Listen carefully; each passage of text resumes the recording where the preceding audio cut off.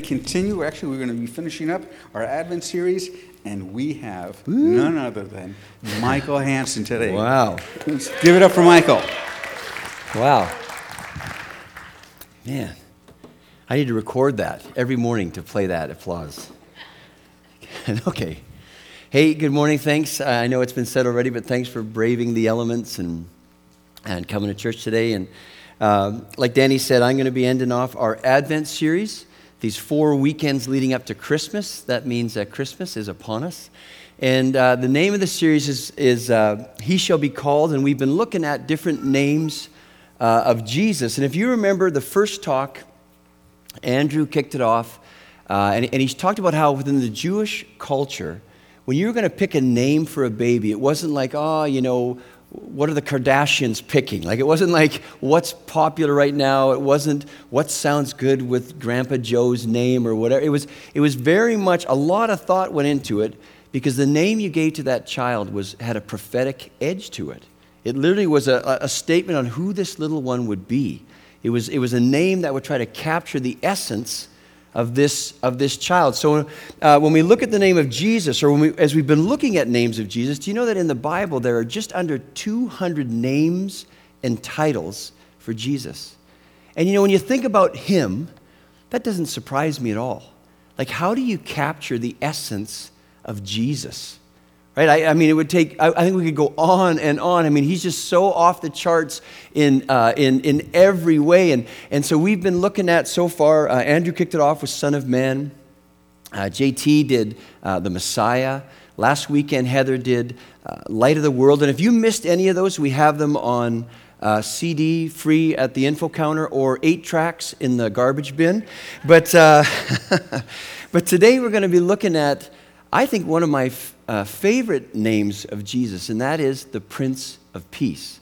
And it's interesting, Pam and I didn't plan this, but she already read the scripture I want to kick off with. Isaiah 9, the prophet Isaiah, he's prophesying ahead to this little boy that's going to be born. And again, this is such a familiar passage this time of year, but let me read it to you.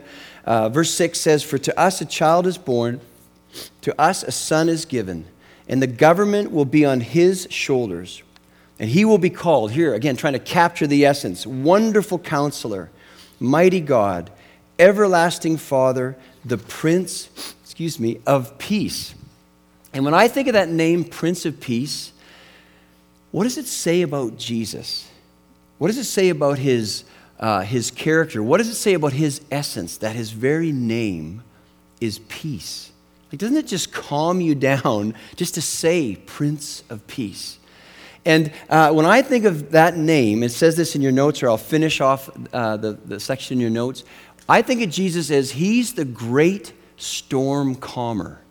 Right? He's the great storm calmer. And I know one of the reasons why this is one of my favorite names of Jesus is because in my life, I would say this is where I've experienced him the most. Where I'm in the midst of a storm. A personal storm, a family storm, a financial storm, a storm, a crisis. And I can, it brings to mind, I can so relate to the disciples. Remember the story in the Bible? I know it's in Matthew and Mark where they're going across the Sea of Galilee, remember? And Jesus is sleeping in the boat and a storm comes up. And some of these guys are fishermen, like seasoned fishermen, and they're freaking out. Because in this storm, they're like, we're toast. This is a crazy storm, and I can relate to that, and I know you can relate to that. Times in your life where you're looking at the situation, the storm going on, and you can so relate to that sense of, if somebody doesn't help, or Jesus, if you don't help, we're going to drown. We're going down.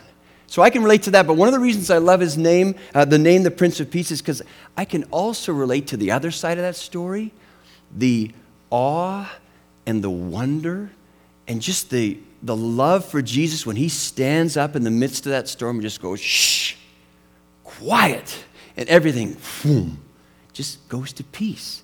I mean, I love that about Jesus. And the thing to remember when we talk about peace and him being the Prince of Peace and us, grabbing onto that peace, it doesn't come from a formula. I'm not going to come this morning and say, here's 3 easy steps to getting peace. Right? The peace I'm talking about comes from a relationship with Jesus.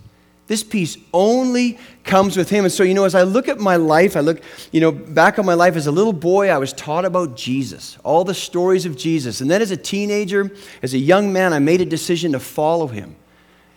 And as I look back on all those years of following Jesus, of knowing him and getting to know him more, growing in my understanding, growing in my thinking, like understanding more about who he is, it's made me realize, and if you were here last weekend, the quote that Heather gave us, she gave us a quote from A.W. Tozer. He invented A&W. Okay, we're warming up. This is good. He didn't, by the way, but A.W., he was a brilliant evangelical. He said this. He said, what comes into our minds when we think about God is the most important thing about us. So we're talking about peace, right? When I'm talking about God, we're talking about Jesus, the Prince of Peace. What comes into your mind is so important. Well, why? It's so important because how you think about God determines how you approach him. How you think about God determines how much you're going to trust him. How you think about God determines how quickly you are in the storm to run to him, to turn to him for help. And especially talking about peace, how you think about God has direct impact on your ability to grab onto and live in the peace that the Prince of Peace brings to us. So today, here's my goal. We're going to look at 3 points. You can see that in your notes.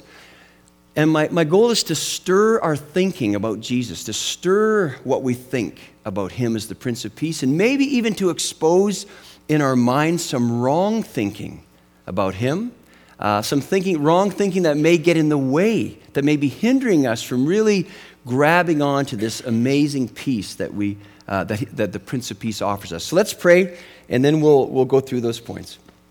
So Lord, again, I thank you for today. I thank you for another opportunity to get together. And Lord, I take such comfort in knowing that you're here.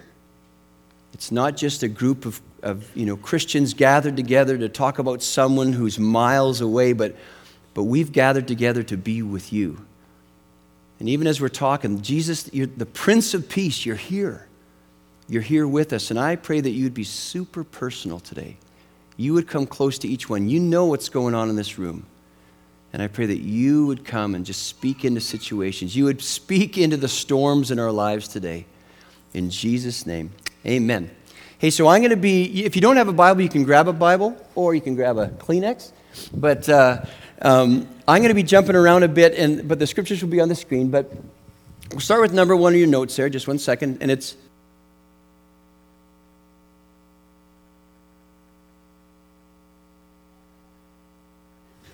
that's really pleasant. Any bats in the cave? Okay. Oh, what was I thinking? Okay, back to the message. Number 1 in your notes. What kind of peace are we talking about? Prince of Peace. Well, what are we talking about when we talking about? That's all you're going to remember, aren't you? Okay, so let's just wrap it up and go to Bob Evans. So what kind of peace? Well, so Isaiah prophesies about this little one that's coming, the Prince of Peace. And to the hearers, think about the Jewish people around the time of Jesus' birth, they would have been familiar with that prophecy. And when they would have heard that name, when they would look at that prophecy of Isaiah and looked at and heard the name Prince of Peace, it would have stirred an expectation in their minds. And here's what I mean. So Isaiah would have written this right around 700 and some BC, so hundreds of years before Jesus was even born. He prophesied the birth of Jesus. Well, about 30 BC, there was a Roman general by the name of Octavian. If you're a history buff, this general was a very successful general, and he was so successful that he was actually crowned Caesar Augustus. They changed his name to Augustus, and he was given the highest office in the Roman Empire. And again, like I talked about in the intro, he was given different names to try to capture the essence of this mighty warrior, this godlike, as the Caesar, this godlike figure. And one of the names that Caesar Augustus was given in around 30 BC was the Prince of Peace. They called this Roman general the Prince of Peace. And he was given that name because under his leadership, there had been just years and years of civil war in the Roman Empire. And this guy, a brilliant general, he comes in and he brings peace to the land, right? And if you're familiar with like Pax Romana, which means Roman peace, under his rule, he brought peace, civil peace to the Roman Empire, and thus he was given the name the Prince of Peace. And it was a peace that was both accomplished and sustained by force. And what I mean is, they kept the peace that if anything rose up, if any person or group rose up within the empire who disturbed the peace, well, they would engage this Roman war machine and they would just crush it. They would get rid of it, right? So that's how they kept the peace. So you can imagine then, if I'm a Jewish person, and if you think of 2 weeks ago when JT was talking about the Messiah, right? The deliverer that's going to come and rescue us from our enemies and deliver us from our enemies. You can understand why in their minds, when they hear about this Messiah, that one of his names is Prince of Peace, that where their mind goes is, oh man, when this guy comes, he's going to crush our enemies. That's the expectation that got stirred up. But the problem was the peace Jesus brought was different than that.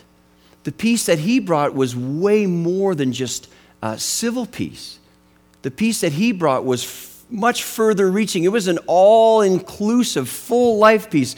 The actual word that's used in Isaiah, the Hebrew word for peace, is the word shalom. Let's look at the definition. Here's some words trying to capture just how awesome the word shalom is. The definition is prosperity, well-being, health, wholeness, completeness, harmony, safety, the absence of strife, Canada, right? That's trying to capture this peace. The peace that Jesus brought was just, it was all encompassing. And where they got tripped up, and I'm talking about the Jewish people, and where we get tripped up is that we look at that definition, and then from our perspective, where our minds go, is we just make this assumption that, okay, you're the Prince of Peace, and it's this shalom peace, it's this awesome, full life peace. So we assume that means then that with what Jesus has come to do is to crush everything in our lives that disturbs our peace. That's the expectation that gets stirred up. I mean, doesn't that make sense? I mean, how else can you have peace? How can you have peace in your life if all the storms aren't quieted? If all the peace stealers aren't crushed, if you will? I mean, how else can you have peace? Well, again, the peace that Jesus brought, it's different than what Caesar Augustus brought. Listen to this. John 14, verse 27 says, Jesus said this, "Peace I leave with you, my peace I give you. I do not give to you as the world gives. Do not let your hearts be troubled, and do not be afraid." The peace that the Prince of Peace brings, it's different. It's different than Pax Romana. It's way beyond that. And one of the reasons the Jewish people missed Jesus, one of the reasons that they didn't believe that he was the Messiah, was because he didn't crush the Romans, because he didn't oust their enemy. That was like, well, wait a minute. I mean, they're looking at Jesus, they look at his power and all these miracles that he does, and they're like, this is the guy. Look at the way he's handling, just look how wise he is and how powerful he is, and then he dies on a cross. And they're like, oh, well, that's disappointing. I thought he was the one. See, we have the same struggle.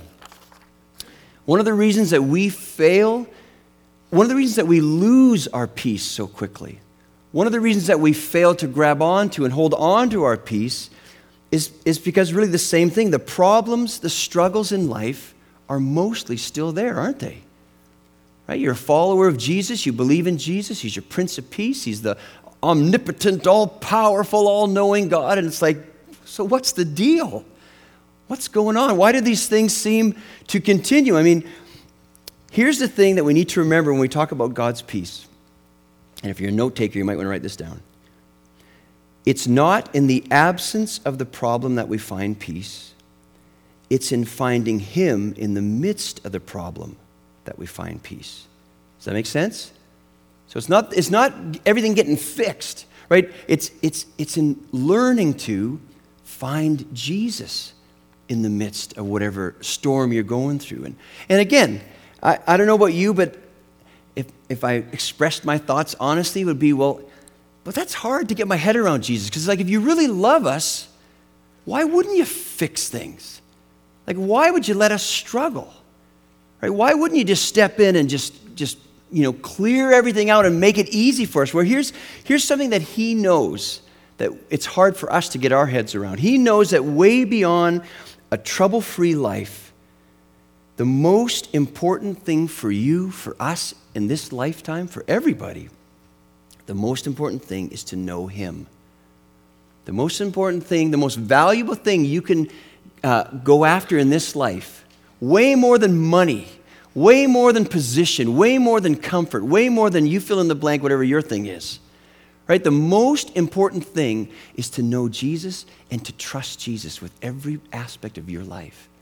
He knows that. We say that, but we're not sure we believe, or I say that, but I'm not sure I believe that, because I still run after other things. But he knows that. And so like a good parent, I mean, I can remember my kids, I can remember putting my kids through things that they would have seen as unfair storms. Like, no, go back. You got to clean your room. You got to make your bed, right? I mean, the comparison's a little, but you know what I mean? Where I know my kids would look at me, and my older son especially would verbalize those things, would express, you hate me, all right? Well, it would be like, you don't love me. Look what you're making me do. Like, I want to be out playing with my friends. I want to go do what I want to do, but you're making me work on this and finish this and do that. You know what I mean as a parent? Because I know what they don't know, that if I just let them do whatever they want, or if I fix everything for them, they're going to be like a boneless kid or adult. They won't know how to live. They won't have any life muscles. And I'm convinced one of the reasons that God says, no, I'm not going to fix everything. Because one, I know your future. I know the muscles that need to grow in you for you to be who I want you to be. And so I'm going to let the storm rumble. Right? But number two is, like I've been saying, is so get your eyes off the storm and get your eyes on me. Well, here's what it looks like. I remember where I grew up in Western Canada, it was a little town in the mountains, and we had this big lake. It was called the Shuswap Lake. And it was like vacation central. I mean, we would go, that's where we vacationed. We'd go camping and boating. And I remember one day, I think I was like 8 or 9 years old, and we were out in the lake, and we were in a little boat. I can still sort of picture it, a little boat, and we had some adults and kids, and I just remember the boat being full of people. I had one of those, those life jackets that are sort of like the thing that goes around your neck that just, you make sure your head's in the water when you go in. But one of the things unique about this lake, the Shuswap Lake, is that storms would come up like that. You'd be out in the lake, and all of a sudden you'd sort of see the water getting stirred up on the surface, and woof, a storm would just come in. So this day we were out in the lake, and the storm just comes roaring in, and we're out in the middle of the lake. We got all these people. We don't have enough life jackets, and I remember as a kid feeling the tension on the boat as now there's big white cap waves, and we're trying to get to the shore, and you can't go very fast, and I can remember looking at the adults as a kid and seeing the I'm not sure what my face looks like, but like the tension and the fear, because it was dangerous. And I can remember, I was probably sitting on someone's lap, and they were holding on to me, and I remember feeling that fear. But then I also remember looking at my dad, who was driving the boat. And I remember when I looked at him, I was like, wait a minute, he doesn't look afraid. I could see his face, and he didn't look worried. In fact, he looked really confident, like we're going to get this thing to shore. And I remember even as a little boy looking at him going, well, if he's not worried, what do I have to worry about? Because that's my dad. And I walked with him all my life. I knew I could trust him. I knew he was strong. I mean, he was my hero. He could do anything. And that's what it's like. It's in this life, it's walking with him, walking through these storms where your trust, your confidence grows in him. So in the midst of the storm, you go, I don't like this, but you look at him, and you look at his face, and he's like, or, I don't know how he would look, but it would be like, I'm not worried, son. I'm not worried, daughter. And it's like, well, if you're not worried, well, I guess I don't have to be worried then. So what kind of peace are we talking about? We're talking about a peace that's not dependent on circumstances. It's dependent on him. So number 2, how do we get it? How do we get this peace? Here's what I want to look at. To get the peace of God, it starts by making peace with God. Right? To get the peace of God, it starts by making peace with God. And here's what I mean. You know, and we don't have a slide for this, Lori, but in John 15, Jesus gives us this really, really helpful analogy of what it looks like to be a follower of Jesus. And if you're familiar with that passage, like he's the vine, we're the branches, he says, I'm the vine, so I'm like the source. And he says, when you say yes to Jesus, when you say, I want to follow you, Jesus, and all that really means is you've made a decision. I don't know, I'm not sure I get everything about this guy, but what I do know is amazing, and I want to follow him. Right? So it just means you take everything in your life and you turn in that direction and you start moving towards him. And in John 15, there's this picture of when you say yes to Jesus, what happened is if this is a branch, you're now, you're grafted in to the vine. You're now connected to Jesus, right? And you're drawing life and just all that we have, we draw from Jesus. And peace, we're drawing it all from being connected to him. That's the intent. Right, is that we're connected to him. But if you're familiar with the story of the Bible, in Genesis 3, there's this thing called sin that poisons the system, right? That poisons humanity. Sin comes in. Sin is the great disconnector, if you will. Right? And sin is really when we're following Jesus, when we make the decision like, I don't want to follow you. I want to go my way. I want to do what I want to do. And what happens is because of sin, I can't do that because but we've all been disconnected from the vine.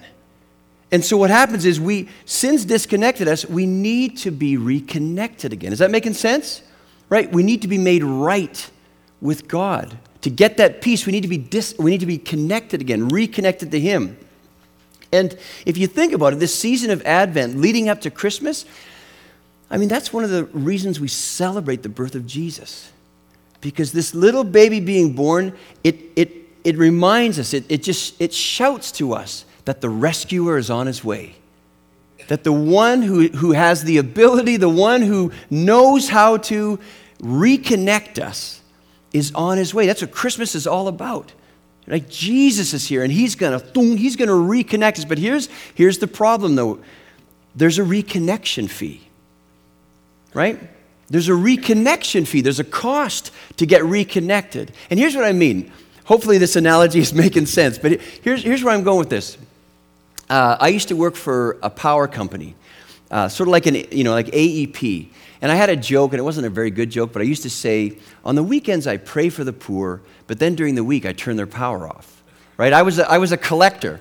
And I would go out to people's doors, and for me to be on someone's door meant they hadn't paid their bill. So they were in arrears, we would call it. And I would get to the door, and people would say, well, I don't have any money. It's too much. I can't pay it. And then I would say, in Canada, well, sorry, eh? I'm going to have to, you won't be seeing the game tonight, eh? But, okay. But I would turn their electricity off because they didn't pay their bill. And then, before it would get reconnected, the only way to get reconnected would be someone had to step up and pay the bill. Someone had to pay the fee to get reconnected. Well, that points us to Jesus. Romans 5, verse 6 says, you see, at just the right time when we were still powerless, Christ died for the ungodly. Very rarely will anyone die for a righteous person, though for a good person someone might possibly dare to die. But God demonstrates his own love for us in this: while we were still sinners, Christ died for us. Jesus on the cross paid the reconnection fee for all of us. And here's the awesome thing about what he did. He didn't just one time pay the reconnection fee. So, okay, I got you covered this time, but if you get if you get behind again, you're on your own. He paid the reconnection fee for everybody, for past, present, and future. Like, that's good news. That's good news, because when we talk about the peace of God, we talk about this being connected to God. Think about that. Sin. Because you know what I know? We all sin. right? That's another struggle, isn't it, in this life? That you go up, but you're a follower of Jesus and you still sin. Well, newsflash, we're going to struggle with sin till the day we die or when we go to heaven. So it's just part of this living in a broken world. But the good news is that sin, the struggles in your life need no longer disconnect you, need no longer rob your peace. Because it's been covered. For the rest of your life, think about this. This is great news. For the rest of your life, the reconnection fee is covered. It's paid. And think again of the quote I started off with, that quote from Tozer. It says, what comes into our minds when we think about God is the most important thing about us. If this gets into our minds, right? If this is part of our day-to-day thinking that, yeah, I know I keep getting behind on my bills, but he's paid it, right? I don't have to figure out how to pay it because he's paid it. If that gets into your mind, well, then it's like when Hebrews where it says, well, then it's easy to just walk into, to sort of carry the analogy, to just walk into AEP and go, hey, my name is Michael Hansen. I got disconnected. I need to get reconnected. Oh, Mr. Hansen, let's check your account. Oh, you're all paid up. We'll get you, boom, you're connected. You're reconnected. Right? Then, like Hebrews says, we walk boldly. We walk boldly because it's all covered. Does that make sense? Right? That's good news, because here's the thing. Part of the human condition is, if you think back now to Adam and Eve. What is our natural wiring as humans? What do we do when we've sinned? Think of Adam and Eve. What do we do when God comes around? We hide, right? We hide from him. And it's, and he's like, where are you? Well, we're hiding, right? And here's the thing. God is not ashamed of our sin. He's not surprised by our sin. He's not surprised by the things that we're tempted to. He's not surprised by, what we run after out of our loneliness and just the hungers and all the things. Like, he's just not surprised by it. In fact, I think what grieves him more than anything else is that we hide. What grieves him is that we don't boldly walk into AEP and said, yep, I'm behind on my bill again, and come to just receive and grab onto that gift that he's given to us. Right? And I'm not belittling sin by saying that, like it's no big deal. It is a big deal because it's a separator, it's a disconnector. But really what I'm saying is I'm glorifying God because he's got us covered. He's got us covered for the rest of our lives. He's got us covered. And there's some people here today, that's what you need to hear. Because what's robbing you of peace is guilt and shame. And you don't have to leave today. You don't have to leave hiding any part of your life from God, because he's paid the fee for you to be reconnected to him. So, how do we get it? And then how do we keep it? Right? How do we live in this peace that Jesus gives us as a Prince of Peace? One of the primary ways is through right thinking. Right? I've been talking a lot about how we think, what we believe, what comes to our minds when we think about God. Listen to this quote from Martin Luther. He's the German theologian. He said, "You can't keep birds from flying over your head, but you can keep them from building a nest." Isn't that a great quote? And what he's saying is, I don't have any control over all the thoughts and accusations and temptations and all this crazy stuff that goes floating through my mind. I don't know how to control that. But what I do have control over is whether I let any of those thoughts, any of those birds build a nest. Whether I let any of those thoughts grab hold of my mind. And when you talk about peace, and I Googled, how do you find inner peace? Because I just love to see what comes up. Right? So many self-help books, so many sort of more humanistic methods of finding peace. One of the key things they say is you have to empty your mind. You have to just push away all the negative thoughts, right? The tempting thoughts, all the birds that are flying. You just got to find a way to ignore those birds, and that's how you deal with your peace. Well, I don't know about you, but if I try to just ignore those thoughts, those birds that are coming, it's sort of like pushing beach balls underwater. Whoosh, they just come flying up again. At least that's my experience, and I'm pretty sure that's yours too. They just won't stay gone. And added to that, the more I think of what not to think about, or the more I think of what not to look at or go at, it consumes my thoughts. Well, see, here's what I love about the Bible. Here's what I love about what the promises and just the truth of the Bible is that when we talk about those birds and those thoughts flying in, God doesn't say just try to ignore them. He says, come stand with me, connected with me. Come stand with me, and together let's look those things right in the eye. See, the Bible, the truth, the Word of God has given us all we need to not sort of, try to duck away from what's coming our way, but to be on the offense. He's given us all that we need in this book to look those things in the eye, to deal with those peace stealers or those, the birds that are trying to build nests. Listen to this verse in Philippians 4, verse 6. It says, do not be anxious about anything, but in every situation, by prayer and petition, with thanksgiving, present your requests to God. Talk to God about it. And the peace of God, which transcends all understanding, will guard your hearts and your minds in Christ Jesus. Finally, brothers and sisters, whatever is true, whatever is noble, whatever is right, whatever is pure, whatever is lovely, whatever is admirable, if anything is excellent or praiseworthy, think about such things. It's not about emptying your mind. It's about filling your mind. It's not the absence of, it's the presence of.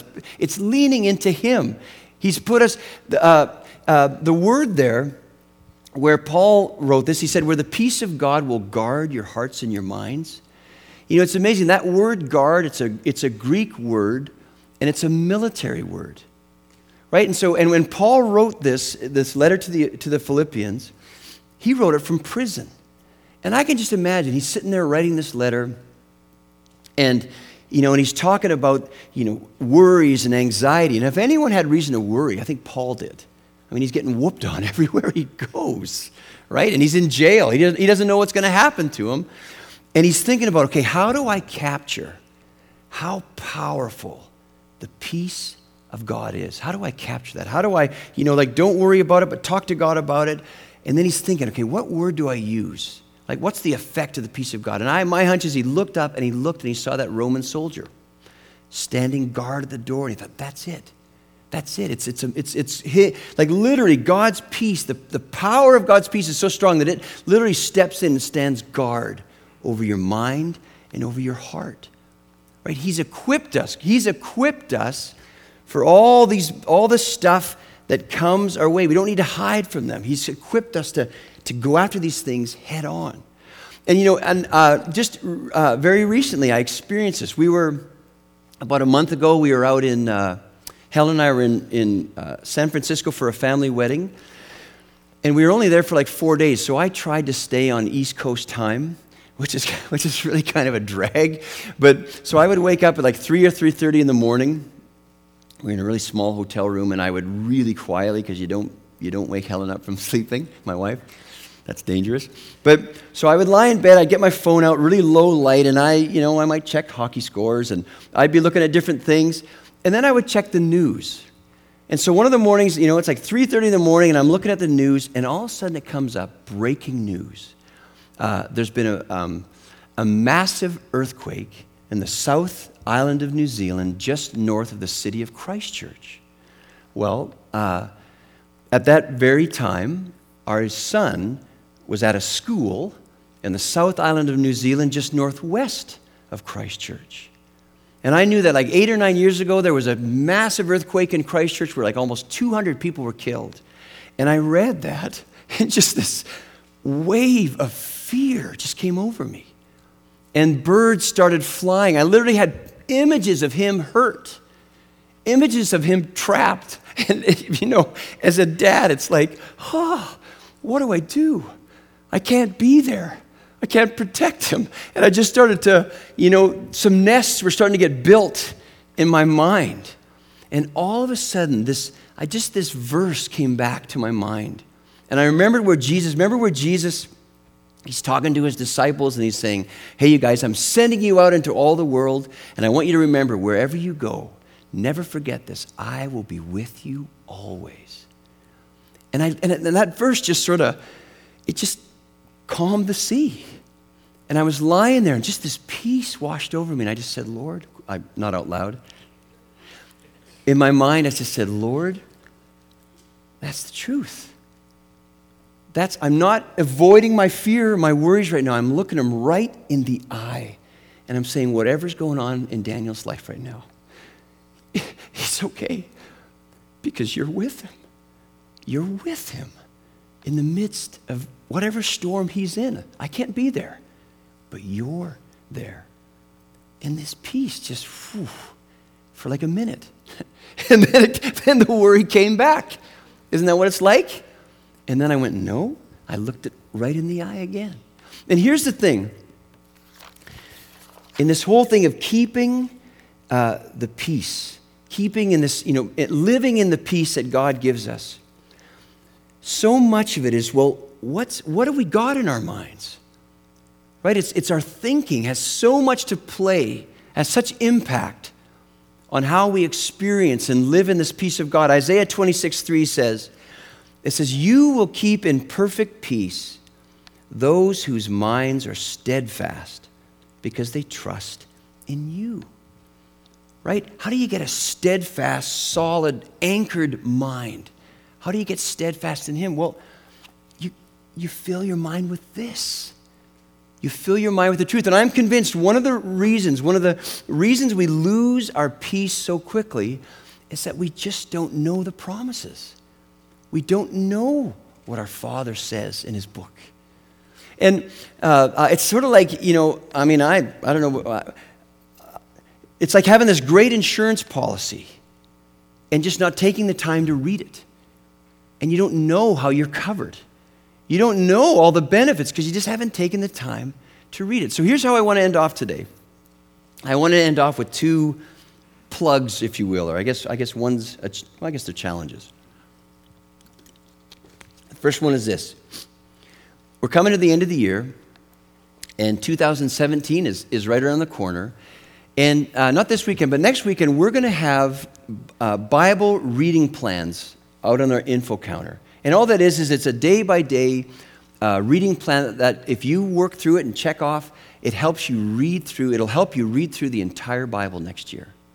And if you're more of a tablet, electronic person, I would encourage you to download an app called YouVersion, like YOUversion. It's a Bible app, and they have lots of different reading plans that they'll keep you accountable and actually harass you with, with notifications.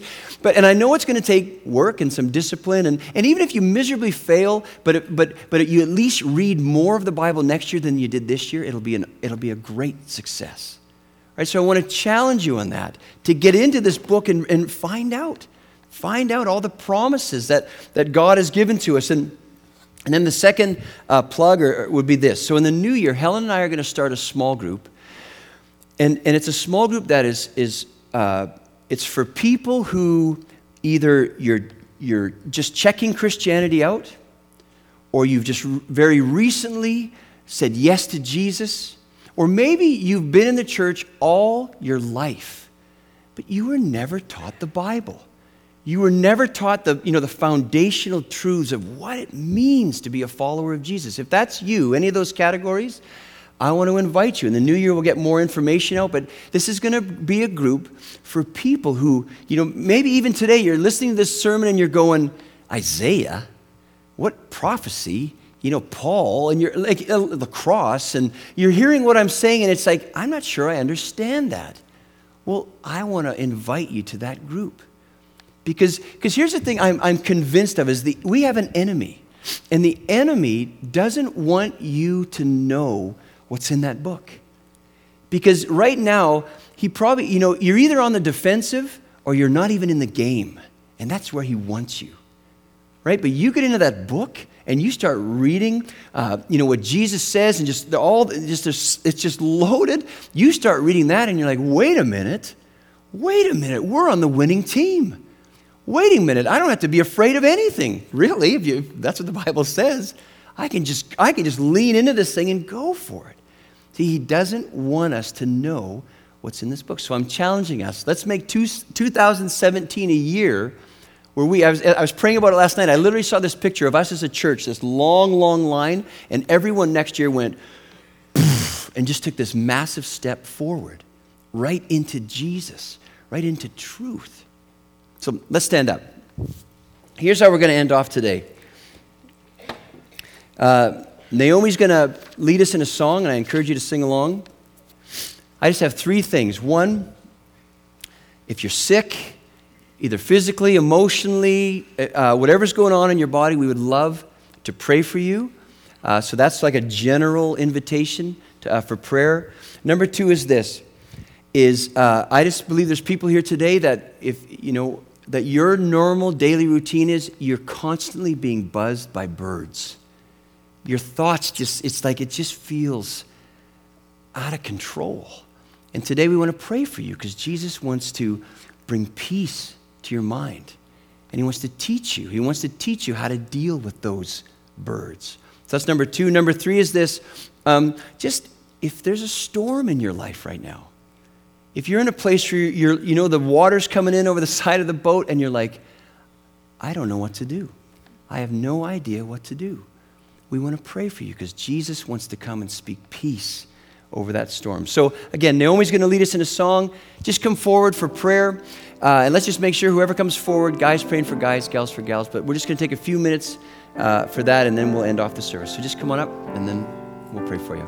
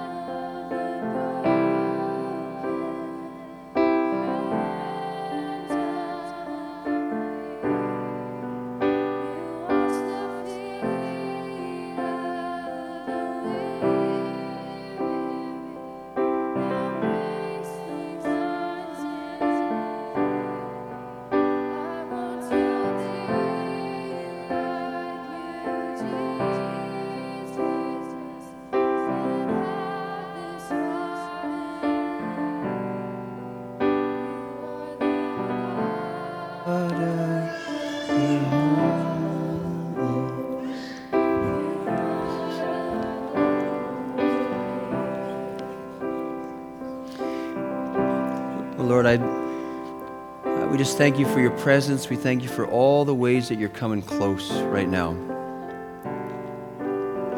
And I thank you, Jesus, that you're the great storm calmer.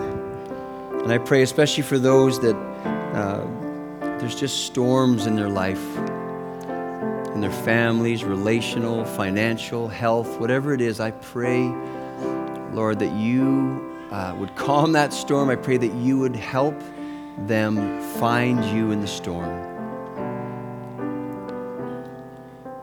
Lord, I pray that you would, even in the next days leading up to Christmas, that you would just remind us of your presence. Remind us that we don't have to live this life alone. Lord, thank you that you're the Prince of Peace, that we can trust you, that you're gentle with us, you're patient with us, that you know our weaknesses, you know our struggles, Lord. So we just thank you for how, just who you are and how you work. We thank you for this time. In Jesus' name, amen. Well, hey, if you're getting prayer, feel free to continue. For the rest of you, again, thanks so much for coming this morning. Hope to see you Saturday. We have our 3 Christmas Eve services. Drive safe, walk carefully in the parking lot. It might still be slippery, but bless you and have a wonderful week.